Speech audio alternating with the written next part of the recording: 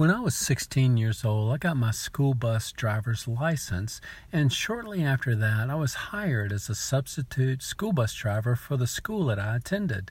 And I would fill in for the regular drivers when they weren't able to be at work. So I drove, all of the different routes at least one time or another. Well, there was one route that I drove fairly often, and there was a little first grader that lived in a house along this route. And I remember this because his mother was always there to get him on the bus and to meet him in the afternoon when he got off the bus. It was always the same whenever I drove that route. She was always there. Well, there's another memory that stands out as well with this little boy. I was bringing him home one afternoon, and his mother was up ahead. I could see her standing up at the end of the driveway, and I looked back in the mirror of the bus, and the little boy was on the back seat, and he was poised to get off the bus. I began to slow the bus down and come to a stop, and when I did, I opened the door, and the little boy fell out of the bus right at his mother's feet. He had been walking down the aisle towards the door while the bus was still moving, and I hadn't noticed that. And it was as if it was perfectly timed. I opened the door, and right at that moment, he fell out right at his mother's feet, and she was not happy. And she let me know she was not happy at all. Well, I just shut the door and drove away. I didn't stop to check on the little boy. I offered no apology. My attitude was, well, it just happened, and, they'll get over it. And I drove off. Well, one of the things I realized is that little boy was a whole lot more important to his mother than he was to me. All right, that was pretty evident.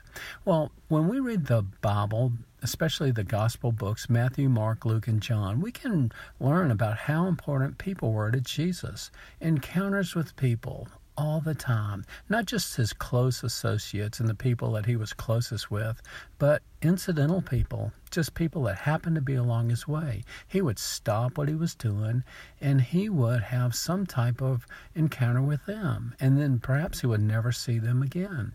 These people were important to Jesus. People are important to God. And that's an area that I need to think about because it's an area that I can grow in.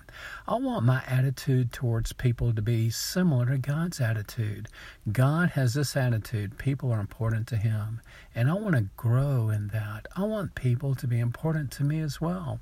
Not just my inner circle, so to speak, my friends and family, but anyone that I encounter. I want to start the encounter with this realization. That person is important to God, and I want them to be important to me as well. All right?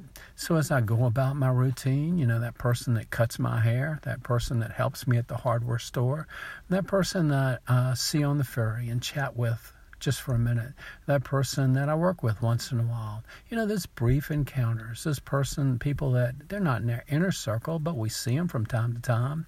Or maybe we saw them today and we'll see them again in the future. Who knows? But I want to realize this. That person is important to God.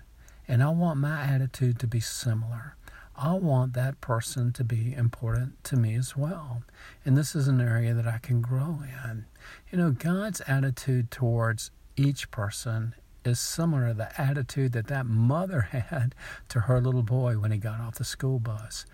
That boy is important, precious to her, and people are precious to God as well.